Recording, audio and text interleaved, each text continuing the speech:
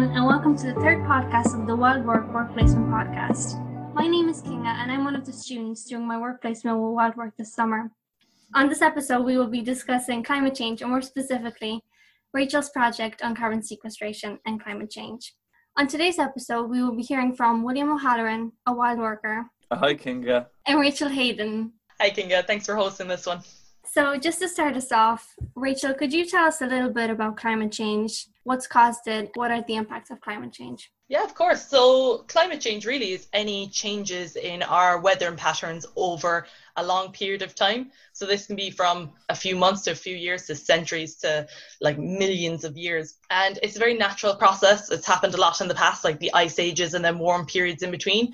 But what's currently happening is that climate is changing at a far more rapid rate than we've ever seen in the past. And a lot of this can be contributed to human actions. So burning fossil fuels, changing the land use, a lot of that produces greenhouse gases that stay in the atmosphere and warm the planet. So in the last few years, temperatures increasing. The effects are endless, really. So there are positives and negatives. It is a double-edged sword, but a lot of it is negative in the way that basically global warming will affect us all, and we've all experienced it in everyday life. So it's getting warmer, there's more heat waves, there's more wildfires. At the same time then you're having more storms, more floods. It's affecting us, it's affecting animals, so animal distribution, their habitats are changing around them, plants as well. And the main thing is the rate of change.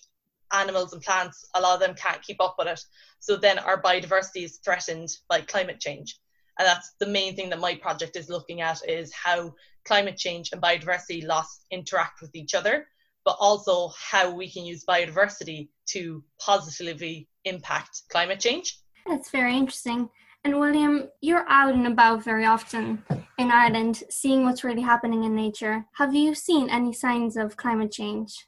That's a very good question. I mean, I couldn't really answer that by saying yes. If I see something, be like, oh, that could be to do with climate change. But as Rachel mentioned, because climate change happens over a longer period of time, it may just be a seasonal thing that's causing that change. Like I remember, wasn't this summer now? Last summer, I think. Could be the one before, I'm getting confused. But we had a drought. You guys remember that? Yeah. And there was two very real things that stuck out to me in meadows that we were managing. One was up at Cork Airport, and we have a meadow grassland up there out in front of the terminal. People should have a look. It's very beautiful. But we ordinarily cut it, say, July at the earliest or a little bit later.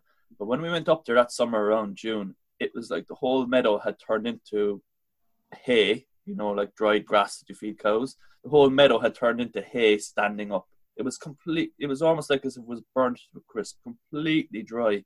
And we had to cut it earlier. And I can't remember what it was brought up as a concern or not at the time. But there's an area near there where people smoke. And this isn't ordinarily something you would think of as a fire hazard, you know, a meadow in Ireland way off. It was in a safe place if it did catch fire. But I remember thinking to myself, if someone did throw a cigarette butt into that meadow, it would have just taken off. And we don't want that happening as part of the way we manage them. But the same summer then, there's a dairy farmer that we know, and they live in an area of low-lying land. They farm a herd of about 400 cows, so it's a substantial dairy farm. And it hadn't rained for weeks and weeks. The water was running out, and all the dairy farmers and other farmers too were having trouble because of this. And it ended up being that the farmer was lucky because it was such low-lying ground. They had a spring on their farm that had like water in it all the time. And instead of, they had two options. One was they had already some fodder to feed the animals that was built up from the previous year, but they had this to feed them in the winter time when the animals couldn't be out on the grass any longer. So it was either a case of, will we use up our stores, or will we try to do something to make the grass grow? Because the grass wasn't able to grow anymore because there was no rain at all for way too long of a time. So it was actually cheaper for them to make the grass grow than to use up their existing stores. And what they ended up doing was paying for this agricultural contractor with a pump on the back of a tractor to come to their farm and pump water out of the spring all over the farm with these big, huge water jets. And that was the cheaper option for them. And I think the farmer said, and this went on for maybe a number of weeks, it was actually cheaper for them to do this than to use up their stores. And I remember them saying that the cost of that ran at €1,300 a day. Wow. Yeah. That's surprising. So there you go. Now those two examples I gave, straight away you go, oh, that's climate change. This is a drought like we've never seen before. And maybe it was to do with climate change, but then again, could just have been a dry period of weather. It's like something like that may have happened 24 years ago or 78 years ago or whenever. But they're the two that stick out to me as, like, if climate change is causing these things, I think they're my examples. And certainly when you hear people talking about what climate change can bring, they're two very real life scenarios, I think, and they're Irish. Usually you hear about climate change and think, oh no, it's going to be terrible for some poor country near the equator where they'll get so hot, geez, you won't be able to live there anymore. We don't think that it comes to our own doorstep. And Rachel, from your research, could you tell us what kind of indicators of climate change could we possibly see in Ireland in the future? If you think of climate change like a bell curve, so it's very low and then it starts getting really big and it dips back down. So when temperature increases, it shifts to the right, which is more extreme. So we have more extreme weather that will happen more frequently, but then we still do have your normal weather patterns. It's just that the intense ones are becoming more frequent and more intense. So then when you think about what indicators there are, like a major one is the possibility of biodiversity loss, especially in Ireland, because we do at the moment have a very temperate oceanic climate.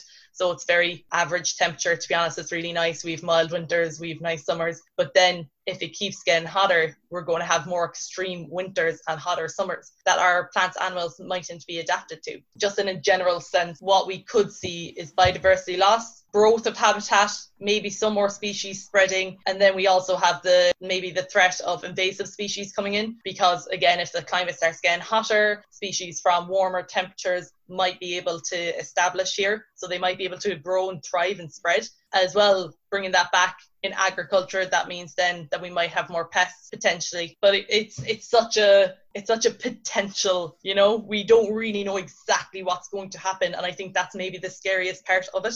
Yeah, I think there's, based on what you said, I think there's a lot of misconceptions about climate change out there.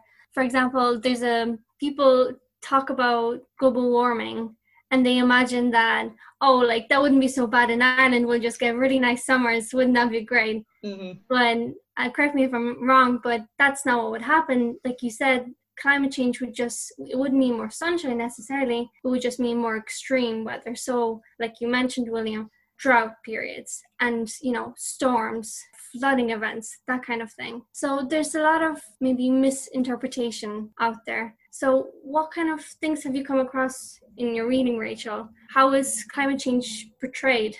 It's really interesting. But just reading about climate change has really opened my eyes on how difficult it is to talk about climate change. There's a lot of information out there, a lot of information that can be misleading, a lot of information that might be a little bit too complicated. Especially for me, I had to learn a lot of different vocabulary just to even understand what I was reading. But one thing that struck me and I think is really interesting is that science communication, which is basically educating, raising awareness and telling people about science-related topics, is such a well-studied topic in itself now. There's so much research gone into it. And then with climate change, it's again its own thing that everyone is researching, how we talk about climate. And it's been shown that by talking about climate in a way where you're giving the information. So you're saying, this is what's happening, this is the potential, and this is how we can fix it. And we can work towards, a better future for ourselves and future generations. That hope that it brings to people does wonders. It's what makes people want to take action. But if you just go in with fear, we're facing this apocalyptic future and blah, blah, it just scares people and people feel hopeless and they don't know what to do and they don't think they can help. Whereas if you go in with hope and you say, you know what, if we take these actions, it will make a difference. More people are much more susceptible to want to help. And it's been really interesting reading about that, because I think like in college when you're learning about climate change, it is doom, doom, doom, doom. But then to realize that like it's really how you talk about it is what makes it so important to people. And then again as well, it's like people are experiencing the effects of climate change more, so people can relate to it more. So you need to bring in that emotion and kind of empathetic viewpoint to it as well, so that people can relate. And people, as Will said, it's like not in my backyard and like, climate change won't affect me. But then if you say, it can, but this is how you can do it, people are a lot more open to trying to help. I think in general, people will be surprised how much climate change already affects everyone. And of course, this all ties into the kind of work that WildWork does. And I'm sure William will be able to tell us science education and communication as well with people that WildWork works with. That can get quite tricky, I'd imagine. William, have you experienced any, like we said, any misconceptions about climate change and what people are doing to contribute to it and what they can do to help? What Rachel touched on there, to say that it's all doom and gloom, the messaging around it. It is. I would agree with that largely it is. And then any bit of hope or positivity in relation to climate change communication and what we can do, it's still in the context of the doom and gloom. So it's like the world is going to end, so we all need to come together and do all this great stuff, but it's still based on climate change being such a terrible thing. All these poor animals are going to die, so let's get together, guys, and save them. That's the positive angle. What I find, there's people, when they speak about climate change, I think there's a bit of a lack of being, I don't know, is realism the right word, or being realistic, or being more, speaking in a more balanced way about what's happening, and being open to speak about the stuff that actually might come along that could be beneficial. Or, we never hear stuff like that. And often a lot of language around it, it's got to do with something far, far away. So we're working with one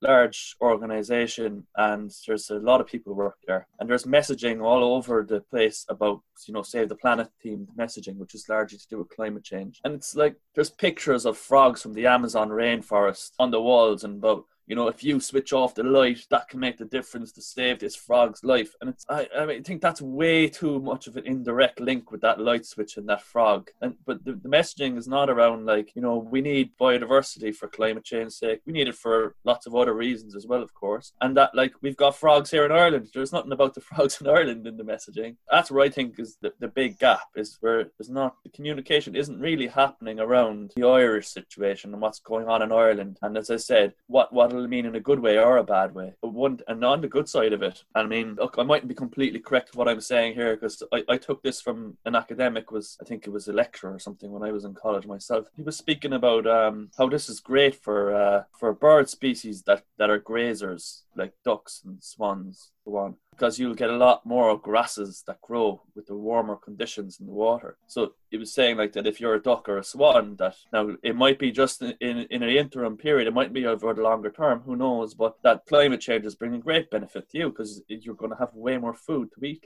And I thought that was so interesting. And what I find, for me personally, that hearing the full side of the story, hearing everything, I guess it puts me at ease. I think I'm lucky enough in my own life that I have been exposed to different sides of the story. I'm not that fearful about it then, and I know about the horrific side of the story about what's the best solution to climate change? Oh, go and live on top of a hill and get yourself a gun. There is a real extreme side of this story here. So I'm aware of all of them, but the people I've been lucky enough to encounter that have told me about the more balanced view in it, it's made me kind of go, all right, yeah, I understand it now. Actually, that's quite interesting. Geez, that could be bad, but that could be good. And you start to hear all these stories of things adapting. And this is what I'm coming to hear, that really this conversation has now moved into the space, and so it should, I think, about climate change adaptation. So all along, for as long as I can remember, the talk is around climate change itself and the impact of climate change itself. But when we start talking about adapting to climate change, and there are, in Cork now, both the county and city councils have climate change adaptation strategies now, and they're coming in all over Ireland. There's a national one. You start talking about adaptation, you're already talking about the stuff that's really going to happen, whether it's good or it's bad, and what we have to do to adapt to it. And when you talk to people about adapting, they start accepting anyway, and I think they start to feel more empowered and more hopeful. Key word, Rachel, you mentioned. So no, there's a lot of things I said there, but that's a summary of some of the stuff I've been seeing, certainly. I'm looking into how we can manage our gardens to take CO2 out of the atmosphere and trap it in soil and vegetation, because that is one way of mitigating climate change. And a lot of what I'm seeing is basically, we're adapting our gardens to climate change. So I think that ties in really well with what you were saying, William, that people need to be made aware of the good and the bad, and then they need to adapt to it. I think, I don't know about you guys, but very often there's a lot of kind of scary statistics out there about climate change and all sorts of things. And if you actually pay attention to it very often, it might say things like fast fashion, for example, this amount of kilograms of discarded clothes are found every day in landfills. Very often it doesn't tell you on what scale it is or what the time frame is. And those statistics, they really, really scare you, and they make you, like you said, William, they almost make you want to just give up and be like, oh, what's the point anyway? And if you pay attention and you're like, this doesn't really sound legitimate, on the one hand, it can kind of make you be like, oh, I don't believe it. So like, this is probably false. I won't listen to this at all. Or get you to the other extreme where you're like, oh my God, the world is ending. And I think those uninformed articles out there and, brochures or whatever, they can have a lot of bad effects, because they can affect people's mental health and they can turn people off. And I think, like what you said, Rachel, before, it's quite important to talk about the good things. And very often, I think maybe you will agree with this, Rachel, when you're studying this, it gets very depressing. Just sitting every day listening about how like the temperature is rising, the sea levels are rising, the animals are dying, and you're like, okay, but is there anything good that's happening? Is there anything that I can actually do to fix this, or is this just doom and gloom and nothing can be done about it? And for me, anyway, I think definitely having my work placement with Wildwork is a great experience, because Wildwork does so much good with communities and education and just encouraging people to start making a difference right now. And, when you break it up, you don't have to go and close factories or go to strikes. You can start small. Like you said, you can plant trees in your garden. You can get a compost in your back garden. You can have a bee house. And I think that work is very important. Yeah, I definitely came into Wildwork for the same reasons as you did, Kinga, because I already knew about Wildwork and everything you do with the community and the outreach. But then looking up your ethos, it's very much, be positive, look at the positives of what we can do that we as a community and individuals can take. And I think doing my project as well has made me more aware of like the small things that we can do that can make a big difference. So I completely agree with you, Kinga, that like just coming into this working environment and seeing all these people so passionate and knowing that like so many people want to be involved and want to make a change, and that change doesn't need to be drastic. As you said, like, it doesn't need to be, you can't drive anymore because that produces greenhouse gases. It's just, make small little changes that can help. You definitely see more and more of it in media at the moment, like you said, as opposed to telling people, oh, you can't drive your car, you can't eat certain things because of the carbon footprint. It's, telling people, how about you start taking the bus on the weekdays? How about you start cycling? How about you start Meatless Monday?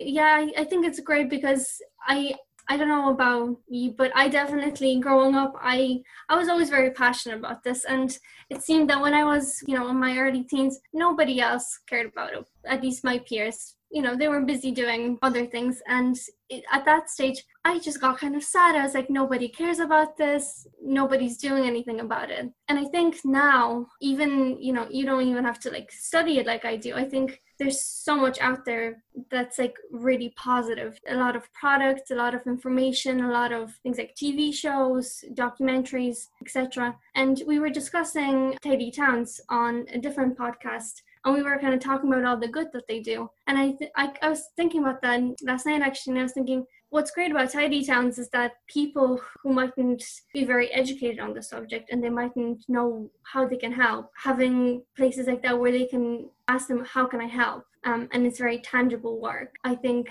that does a lot of good for the planet and for the people themselves. Look, we have two distinctly different crises, the biodiversity crisis and the climate change crisis. Mm-hmm. And both of them are the same as each other in that they're both a global crisis and also a national crisis. I think with climate change, the conversation or the way people think about it, they think about it more as a global thing. That's how we relate to it. And I think that then causes some people to not connect with that story because it's not as relevant to them because it's not in your own backyards. The biodiversity crisis, it's global as well. And I know like people get it that like we have to have orangutans and polar bears and the frogs in the rainforest. I think it's a bit easier for people to relate to the biodiversity crisis in a local sense, in your own backyard. You know, it's easier to understand about badgers and foxes and crows and blackbirds and whatever than it is for climate change and all that, even though we speak about weather loads in Ireland, understanding climate's a bit trickier. But the thing is, I think the two crises then, of course, are interlinked very much. One impacts upon the other. So they are distinctly different, but they're also both the same. And what I mean by that is that if climate changes, it has an impact on biodiversity. Or if climate changes and we're going to have increased flooding, we could use biodiversity to be able to adapt to that by maybe creating wetland barriers at the coast. So there's constant mingling of the two storylines. But largely, up until now, the biodiversity one has been ignored, I would say. And climate change spoken about more. But what's happening now, with about the last 2 years or so, is I feel that biodiversity is being spoken about more and more and more. Maybe in the context of climate change, maybe on its own right. And I think that's a good thing because for me, the biodiversity as a topic is a wonderful way to engage people in their environment or nature as a topic, if you want to use that word instead of biodiversity. It's a great way to engage people in the environment that they live in. And when people are engaged in that environment, then it's far easier to speak to them about things like climate change because it resonates with them, they care about their environment, so on. And so I can see good things happening in that space of engaging people, using biodiversity to reach people, to engage people, to bring people together, to start up the conversation. And then for anyone who cares about the environment, the very idea of doing something to help the planet, to help tackle climate change crisis, it makes absolute sense. I think what you said earlier, Kinga, with your peers around you, except they don't care, probably just didn't care. But why would they if it wasn't of relevance to them? So we can use biodiversity really to inspire people about nature and the environment, help them to fall further in love with it. And if you love something, you care about it. And then from there, you're in a way better position in order to communicate with them about climate change and to convince them to take action. That's very nicely put. Going back to your project, Rachel, could you tell us a little bit more about it? I think that topic is very interesting and something that most of us haven't really heard much about. So your project is about carbon sequestration. So could you tell us a bit more about that, what it is and what it means for climate change? So carbon sequestration is kind of synonymous now with trying to reduce the effects of climate change. Carbon sequestration is a natural process, but we can also help enhance it. It takes CO2 out of the atmosphere and it traps it in soil, vegetation, and the ocean. And what's really interesting is that soil is really good. I think it has 3 times the amount of carbon stored in soil than there actually is in the atmosphere. So if you think about that, that's a lot. And then if you think about Ireland, over 60% of Ireland's land cover is grassland. So that's a large potential for us to be a massive carbon sink. But I'm not really focusing on the agricultural side because we know there's a lot of agriculture in Ireland. A lot of grassland is used for agriculture. What I'm more interested in, how we manage our gardens, how often we cut it, do we use fertilizers, do we use pesticides, how much we water it. I'm looking at all of that and taking into account on how that affects the grass and soil for taking carbon. And one of the fascinating things for me, I was trying to look up the percentage of how much of Ireland is made up of urban green spaces. So that's like gardens, parks, botanical gardens, football pitches, golf courses. And I couldn't find a number. Like I was on the Central Statistics Office, I was looking at, and I just couldn't find a number.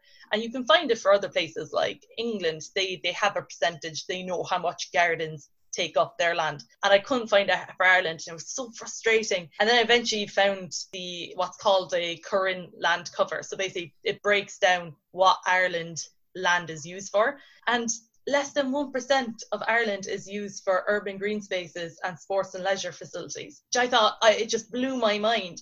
And that's a very small percentage, but that is a percentage that we are using all the time. I walk around my town and city, I go out to the park all the time. So I think we can do a lot to help. Maybe, obviously the effect of agriculture and trying to use carbon sequestration there is going to have a larger impact, but I can't do any of that. So what I really like about my project is that it's looking at what we can do as individuals to try to help. Looking at gardens, again, there's really not that much research done into gardens in Ireland in particular. And I think that might be because, this is my own opinion, that agriculture sucked in, it's a major contributor to greenhouse gases, that we're putting all our energy into that, which I think makes sense in a way. So a lot of the research I'm finding about how we should manage our grasslands, basically, is from America. And that in itself is a little bit tricky because obviously they have a different climate and they have different definitions. But from what I could see overall is that our grassland has a potential to capture a lot of carbon. So to break it down, it's about 3 tons of CO2 equivalent, which means how much CO2 would need to have the effect per hectare every year. And that doesn't sound like much, but it can be. So if you fly from London to Hong Kong and back, a patch of grass could take all that carbon back in. So it's like, it's your actions and then how you mitigate it can really have a positive impact. Yeah, my project really has just been looking at that, and overall my kind of consensus on it from what I've read is that some grassland systems, which are managed maybe to be a bit more like amenity grassland, which is short grass, considered less biodiverse, and it's used for leisure and activity. It's like people, they sit on the grass in the summer, you're playing football, like that type of grassland.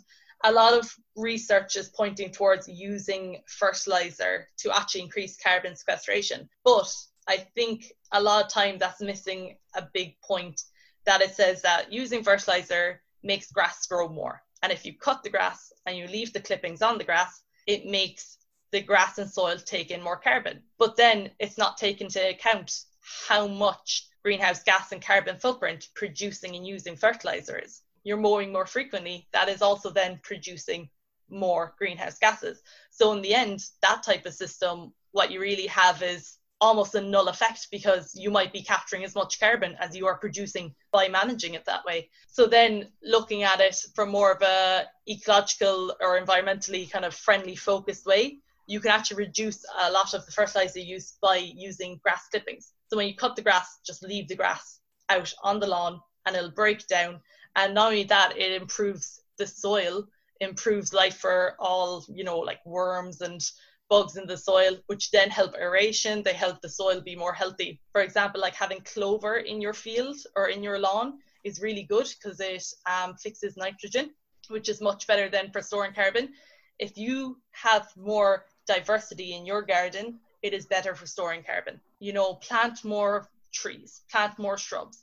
Don't have as much like bare ground, have living vegetation or mulch, which helps reduce evaporation, which again, it's all complicated and makes carbon loss go up. That can make a big difference. So by being more aware of the environmental consequences of your actions can really help carbon sequestration in grassland. I know it's a lot to take in. It was a lot for me to take in as well at the start. No, thanks, Rachel. And Will, what are your thoughts on that? I think in terms of carbon sequestration there, Rachel, it sounds to me the biggest thing you're learning is that there's massive gaps in the research there, that it's almost impossible to say anything in particular. The example you gave about using the fertilizer was a good one. So somewhere people are advocating, use fertilizer because it'll get the grass to grow more. But that's a bit like grass is good for absorbing carbon. So if you can get the grass to grow more, you'll absorb more carbon.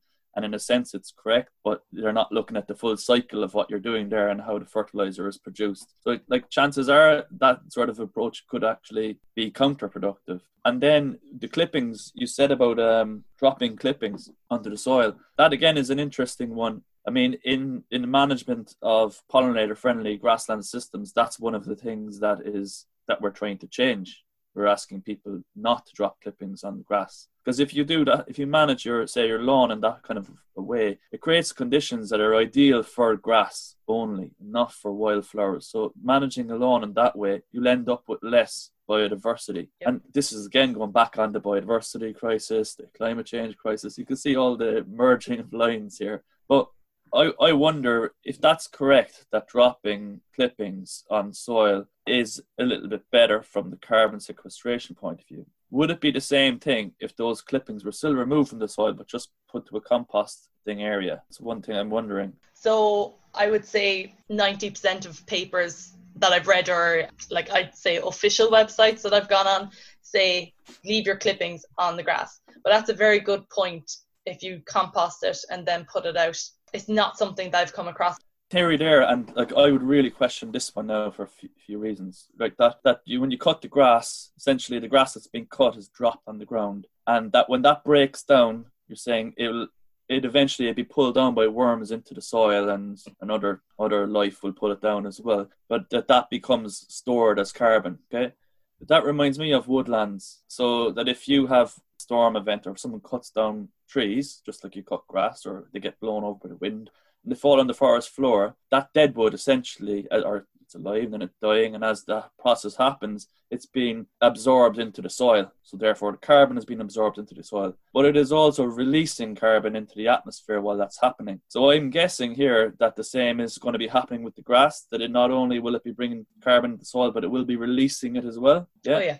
So one time I read it, or someone said it to me, I can't quite remember, but they made the point that to burn wood in the fire is the same as to have it decaying on the forest floor. And what I think they meant is that when you burn the wood, you're releasing emissions. But if you had never harvested the wood and if it was just left to die on the forest floor, those same emissions would have been emitted anyway. But they liken burning wood in the fire the same to letting it decay in the forest floor. Now, I think perhaps the difference there with that would be that when you're burning the firewood, you're releasing those emissions a lot quicker. But I think it's worth saying too, now this time, we're speaking a lot about living vegetation. And often people don't realize that non-renewable resources like coal, oil, even turf, that we speak about as being bad, in terms of climate change, that we want to leave these in the ground. But when you trace back the origins of those materials, they actually at one time were living organisms, whether they were animal life or plant life, and essentially as they died, they decayed on the forest floor or in the floor of the ocean or wherever else. So without going further into that, that's essentially where coal, oil, turf, where all these materials came from. And when we burn those nowadays, when you light up a fire with coal or whatever else, that's carbon that was built up over decades, over thousands of years, over millions of years, and you're burning it all at one go and releasing it now and then into the atmosphere. Anyway, to bring it back to what we were saying about the woodlands and grasslands, it's a real interesting space when you start thinking about it, because to me, whether it's wood or whether it's grass or whatever the living plant matter is, it is absorbing carbon when it's growing, both into itself and into the soil while it's growing. So therefore, anything that's growing is storing carbon while it's growing, which is great. So trees do that. They store the carbon in themselves, but also in the soil. But then when you cut the trees, same as when you cut the grass, it emits carbon. And that's where there is an issue in particular with deforestation, because when you cut a whole woodland, carbon that has been absorbed over tens of years all gets emitted in one big event. But the exact same principle is in play with our lawns. And I'm right now saying this, yeah? You're comparing the two to each other. So I think the carbon one is interesting. I don't know if something is allowed to grow and it's never cut at all. That's probably the best way to absorb carbon. So if you never ever cut the grass and leave it grow on for the year and just let it all die back and all die down, that's the best way to get the carbon into the soil. But then, of course, you end up with a different habitat. And if you never, ever, ever, ever manage that grassland, be it through grazing or cutting, it'll revert to a different habitat and become woodland, inevitably. And so these are all the things we think of. But what's standing out to me as a definite, though, Rachel, is that the less machinery and the less energy we use in managing the lawn, what you were saying, that is definitely creating less emissions. It mightn't be making much, who knows the difference, but the carbon sequestration, but certainly for emissions, the less energy you use in managing your green system, lawn or golf course or whatever, the better it is from the climate change point of view, because there's less emission. Yeah, we've talked about the whole idea of having your grassland just grow for the year versus cutting it more frequently. And again, it's just something that I can't seem to find an answer on. Most recommendations say, cut it frequently because then you have more grass clippings, more grass is growing. But what you're saying, Will, is if we leave that grass grow, like it'll be the same height as if you left the grass that you cut more often grow. And I just can't find an answer for it, unfortunately. I have stumbled across one website, but again, my kind of student thinking, it wasn't like an official website. It was just someone talking about their garden. And they said, if you cut your meadow once a year, that is still sequestering the same amount as if you cut it multiple times. As you said, you're reducing the machinery you're using, you're reducing the energy that you're emitting. And in a way then, how Wild Work you manage meadows sometimes is that like you use what I call old school tools, you know, the scythe to cut meadows. Again, that's not emitting any greenhouse gases, bar when it was produced, but let's not even go into that. Compared to using a lawnmower, which uses fossil fuels, you burn them, that's emitting a gas. So if you did only cut it once a year, you were saving on so much emissions. I mean, the more and more you look into it, the more and more interesting and like complicated it gets. You fall down a rabbit hole. Yeah. What I was going to say here, it's important though, is that, and this is one of the things that Wild Work is really trying to do, whatever we're working on with people, is we're trying to get people to understand and to think about stuff before they do it. You know, maybe you can never fully understand everything, but that's the aim. So if you want to help nature in your back garden or on your farm or in your community, wherever, there's no point going away off and doing something because you heard, you know, it was good to plant trees or it was good to do this, oh, we'll do that too here now. That's one of the things that brought about Wild Work that led to us developing this initiative, was that we saw people were taking action to help nature tackle climate change, and they were celebrating the stuff they were doing, and other people were copying what they were doing, and a lot of the time they were doing stuff that actually wasn't good for nature or that wasn't good for climate. You could have people tackling an invasive species like Japanese knotweed and going out chemical warfare using different chemical products and trying to kill the plant because it's you have to kill it, like this thing is so bad. And then they might have been doing that in aquatic environments, places where they're releasing chemicals into aquatic systems, their watershed. They shouldn't be doing so. Then because they were doing it without being trained up or whatever, they weren't even having an impact on tackling the plant. The knotweed was still growing at the end of it all. You have all these examples, or places where there was woodland, and there was there was one high enough profile example, I don't have to say where it is, but there was this woodland, an old growth woodland. The woodland was over 100 years old, and there are sycamore trees growing in it. And sycamore trees grow all over the country in Ireland, and they are kind of classed as invasive, but they're not really. They're a well-integrated part of our natural ecosystem in Ireland. And then some trees were dying a little bit. Now, any healthy woodland needs to have dead and dying trees in it. And any ecologist would understand that. But there was a story came out how there's sycamore, they're bad, and there's this dead decaying trees. And so next thing, the whole woodland was clear felt, just obliterated. And you're talking like about 4 acres of woodland obliterated.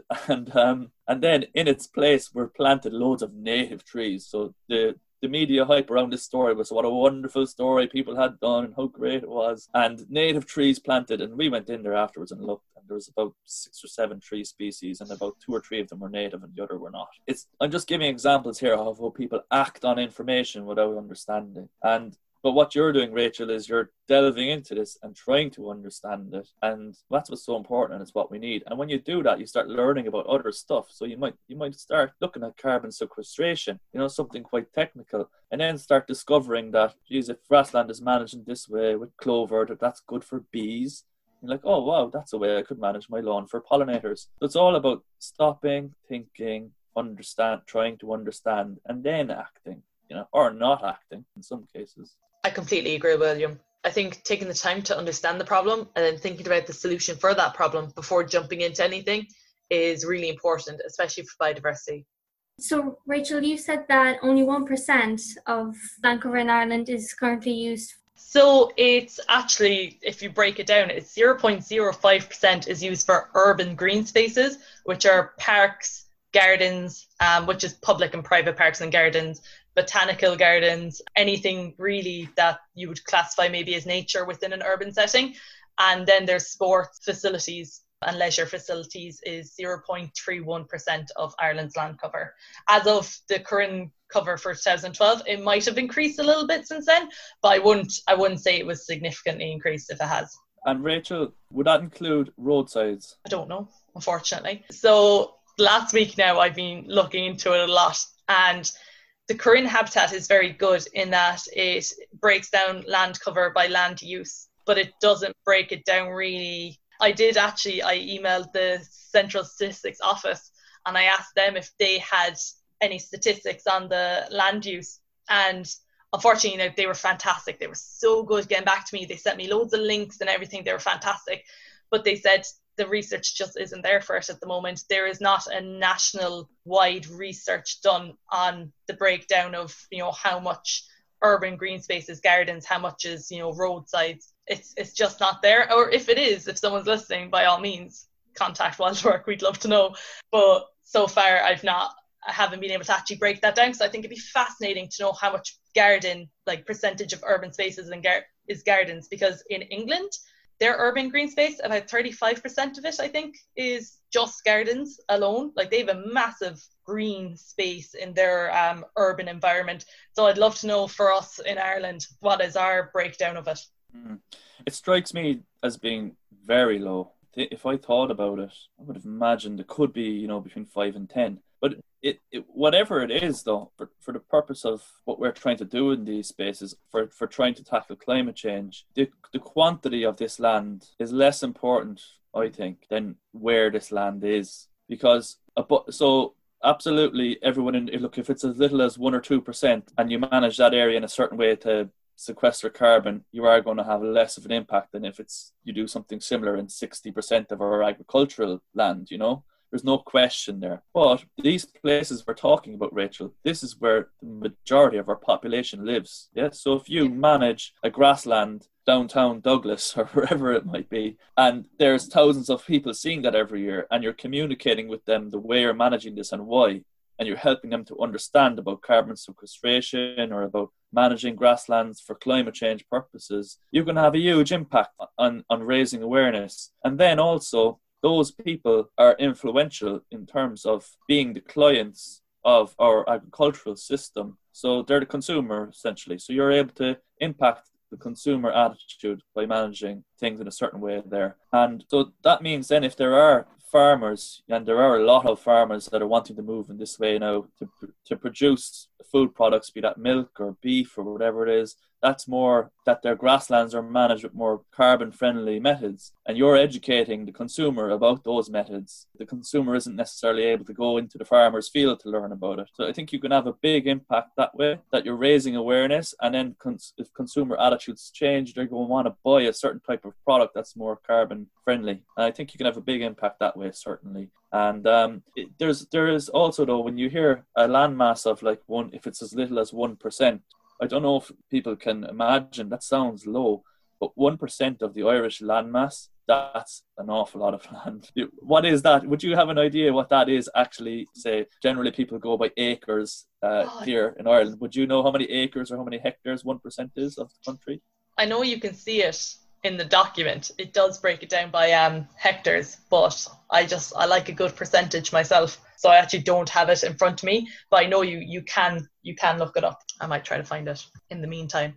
But that's a good point. The land cover might sound small as a percentage, but it's important to remember that urban areas are just going to continue growing as well. So looking into the future, Ireland has actually had a massive urban growth in the last 2 decades. And we are continuing to get larger cities, larger urban areas. So it'd be definitely worth keeping in mind that 1% of green spaces when we're building new cities and new areas. Because as you said, people are going to be in that, and it's the people that make the changes.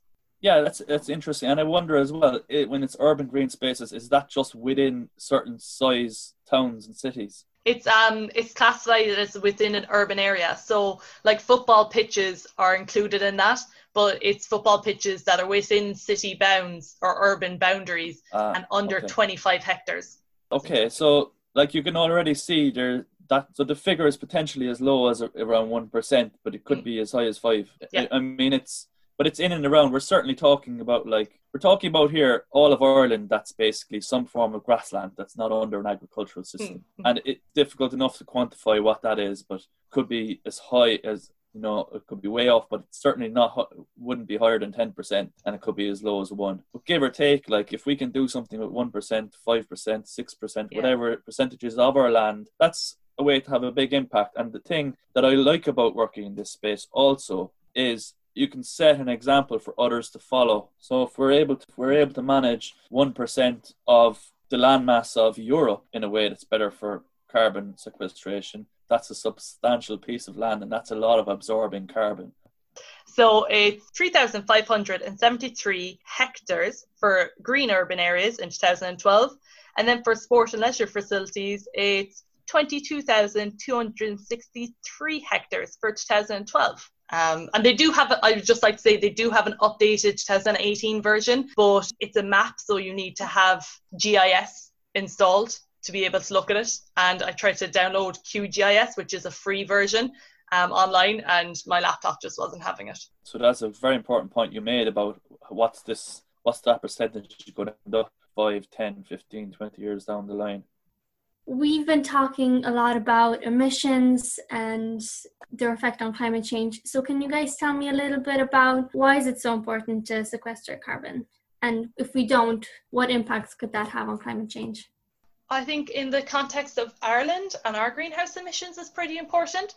In 2018, we produced nearly 61 million tonnes of greenhouse gases, which I know it's almost an abstract figure, but it is quite significant. And if you break it down per person, the average is 13.3 tonnes per person. Now, that's not to say that I'm going out making 13.3 tonnes or you are or anyone. It's just like the average. I think we're the third highest in Europe, just to give you an idea. It is a lot. I think the average for the UK is 15. So that is a lot. And sometimes that's more than some countries can make. So for us, I think it's really important that we try to do our own part and reduce it.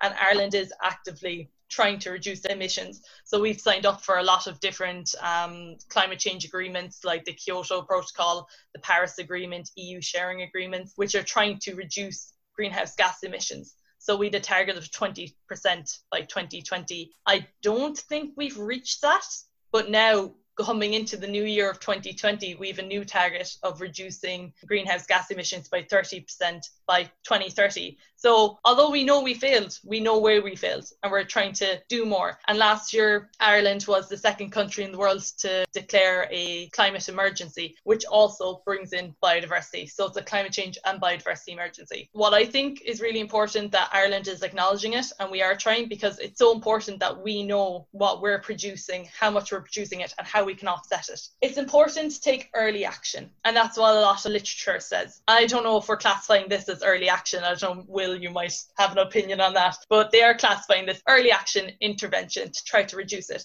Because if we don't, in simple terms, our weather is just going to get more unpredictable. It is going to get hotter. That might actually benefit Ireland's agriculture, because with hotter temperatures, we'll be able to grow more cereals and more fruit. So that's good for us. But there are other parts of the world where hotter temperatures might negatively affect agriculture. It'll be too hot, they will need more inputs like water, fertilizer, and then at some point, even just with plants, they reach a saturation with CO2. So it's not like higher temperatures will always mean more production and more crops being produced, because they can only do so much, to be honest. So you have to take that into account as well. The future for Ireland, if we don't take action, isn't great, but at the same time, we're always taking action. Everyone's trying to reduce climate change effects, because it affects us, but also affects the rest of the world. And of course, what William said before, the thing about climate change is you never really know until it's happening. So early action is important. Yeah, I like to say it, that climate change is happening. It's just we don't know the consequences yet. It could take years to know. I think that actually is the way with a lot of things when it comes to nature. You don't really know the effects until a long time afterwards. Now, we're getting better at modelling and we can predict changes for sure. But a lot of those predictions, you can't predict the future until you can predict the past. So once you can model what happened in the past, you know you can model what happens in the future. A lot of factors that impact it as well that you have no predicting at the moment, of course. Exactly. But I think we're going in the right direction. And just to touch on what you, William, said before, that'd be quite interesting to know as well, as you said that it's important because, of course, Rachel, you said that you grow grasslands, for example, and then you cut them. And you said that that's quite important for habitats or ecosystems, and I'm quite interested to hear why. So when it comes to the management of grassland, as Will said, you can leave it, but then it's going to change into a different habitat. So that's one factor that you need to think of, is how you manage it, because grassland is a very important habitat. It's important for pollinators, birds, like different flowers, like orchids. Some orchids you will only find in meadows. So if you're going in and you're frequently cutting the grass, then you're changing it from, let's say we're talking about a very biodiverse meadow. If you're frequently cutting it, you're making that into more of an amenity grassland. grassland where it doesn't have different structures in it to provide forage and shelter for animals. So that's changing it. And then on the flip side, if you're doing nothing, you're allowing the habitat to change. And then if more shrub takes over and trees grow, that again pushing out any animals that live in that habitat. So you have to manage a habitat. And I'm talking about any habitat now, like you kind of need to manage it to maintain it. So some people might think, oh, you know, we're better off just leaving the grassland and the meadows do their own thing. But if we do that, then we're not conserving any of the nature that's within that habitat. Well, what we'll say there is you're what I call half right. Fair enough. And it depends on what way you look at it. But Yeah. you are correct, like that if that's what you want to do, if you want to maintain it. Yeah. But essentially, whatever you do or don't do to a habitat is going to have an impact on what lives there. That's very simple. That's real oversimplification. But a lot of the times within conservation, the work is based around trying to conserve and keep things the way they are. So if you come across a really rare type of grassland habitat, that will be there as a result of how it had been managed over time. So in that instance, you'll want to keep managing it that exact same way so it will stay like that, because the grassland is so rare. There's hardly any of it left anywhere in the world. But then at the same time, if you want to increase biodiversity in a general sense, anywhere, whether it's in the woodland or in a grassland or wherever, the general rule of thumb is that the more diversity there is in terms of how you manage it, the more different it is, the more different things that will live in there. So if you had a football field and you decided, right, we're not going to play football anymore, we're going to manage it for wildlife, if you just let the whole thing grow along, you'll get more diversity in it. There's more structure, as you referred to earlier, as in the grass will be able to grow higher, and then more different types of things can live in the different layers within that height structure. But so that will increase its biodiversity there. But then if you actually decided that one half of it we're going to leave grow along for the whole year, no, 1/4 of it we'll leave grow along for the whole year, the other quarter of it we're just going to never do anything with it whatsoever, leave it go completely wild, another quarter of it we're going to cut it 4 times a year, and another quarter of it we're going to keep it like cut frequently, you know. Then you've got 4 different types of systems of grass there in your football field, and all of them will be of benefit to different types of life, therefore you'll get more. That's what we're looking at here. And see, the thing is, in how we manage our landscape, whether it's in agriculture, in gardens, in cityscapes, wherever it is, we've generally been moving towards this trend of being very straight-lined,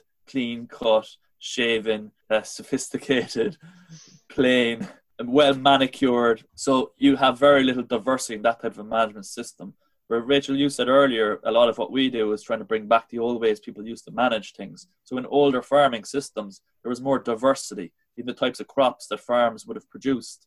You know, there'd be a whole range of things. It's like now you go to Tesco for everything that's produced from all over the world. But long ago, the local farm produced all the things that the community needed, and we didn't have a Tesco or a Super Value or wherever else. So like general principles, so people understand that when we are managing places for wildlife, trying to increase biodiversity, that's what we're kind of doing. We're being conscious of what's there. Is there something that we need to conserve, like you mentioned, Rachel? But then if it's like a blank canvas or somewhere where it's appropriate to work with it, to leave it go wild or introduce new management practices, doing these sort of things allow it to become more and more diverse.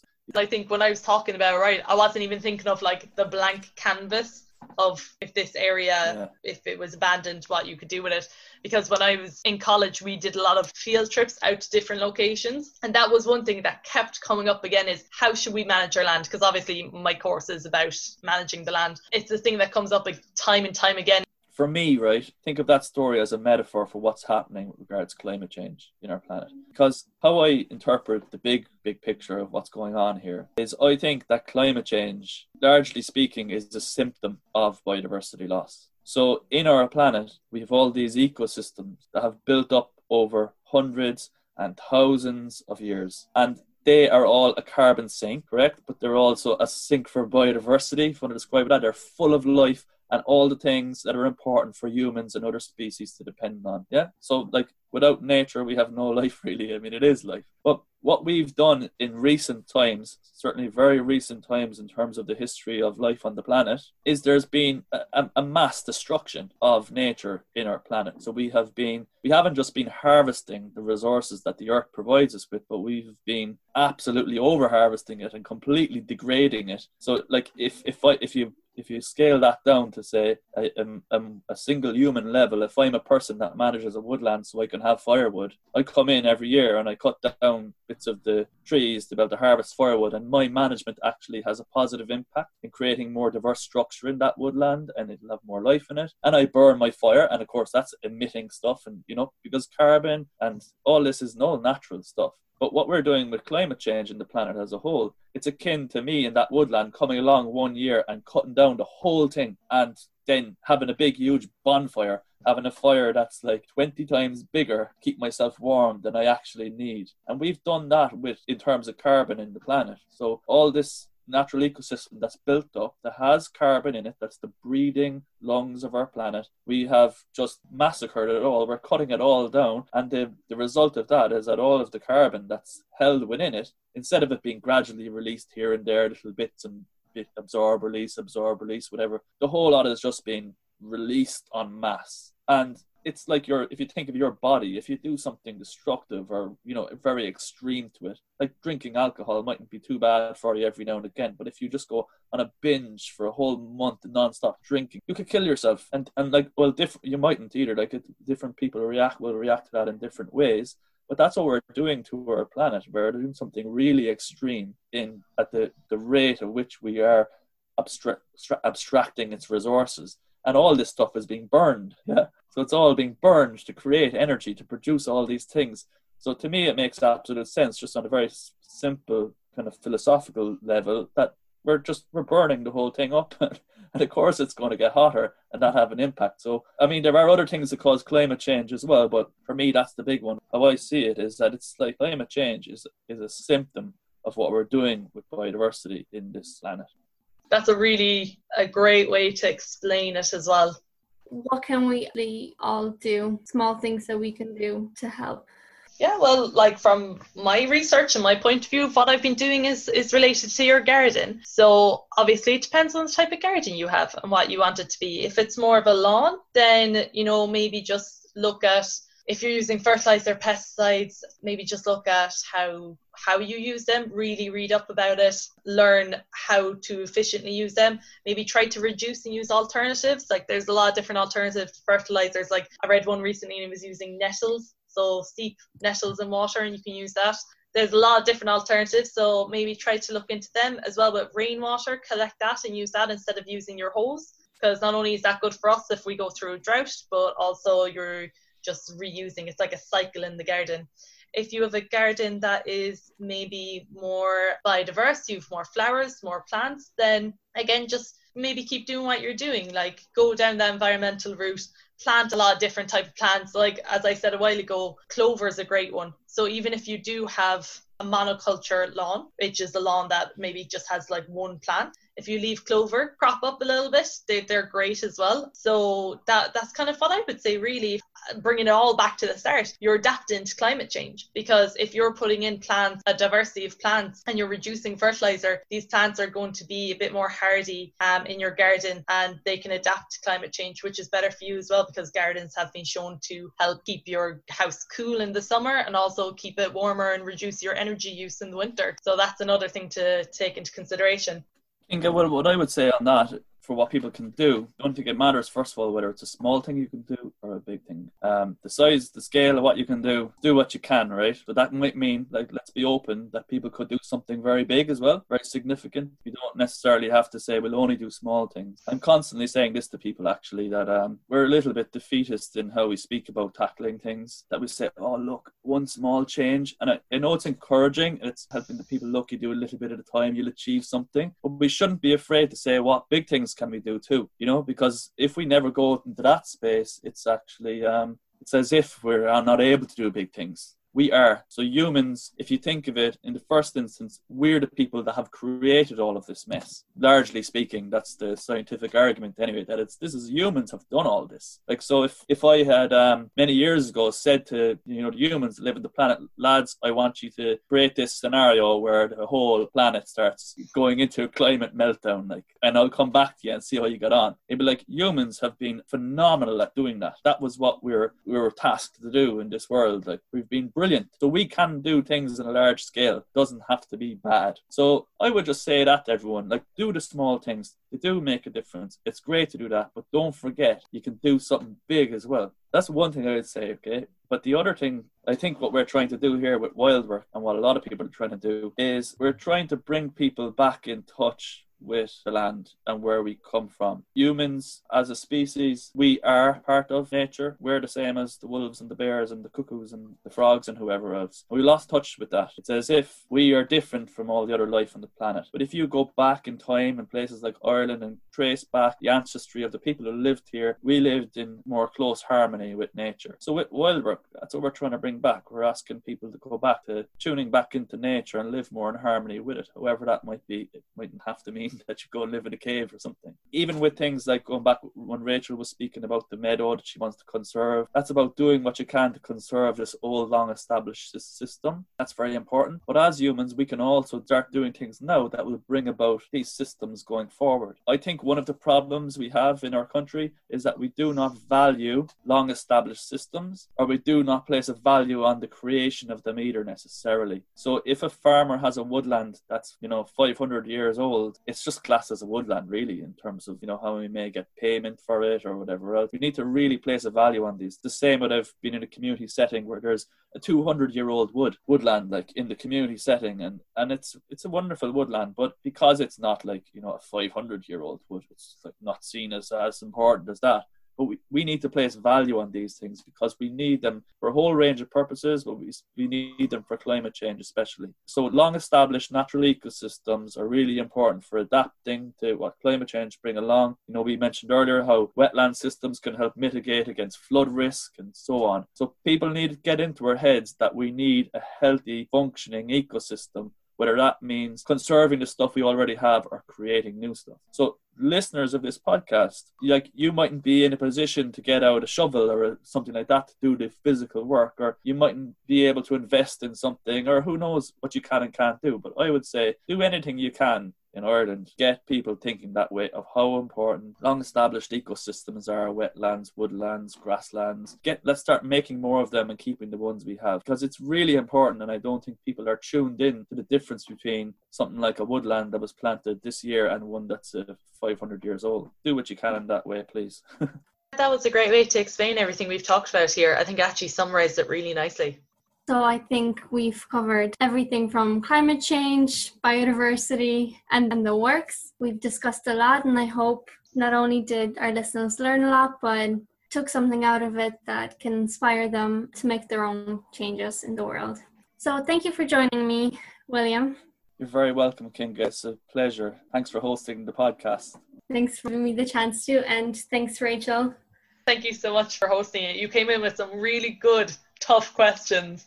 And I think it opened it up for a lot of interesting conversation and maybe a lot of thinking points afterwards that we can all reflect on. Thank you, guys. I know I learned a lot, and definitely some great points were brought up. And to our listeners, we hope you enjoyed, and this brings to an end this Work Placement podcast. Our next episode will be just us reflecting on what we've done and what we've learned. So tune in for that. Thanks for listening. Bye.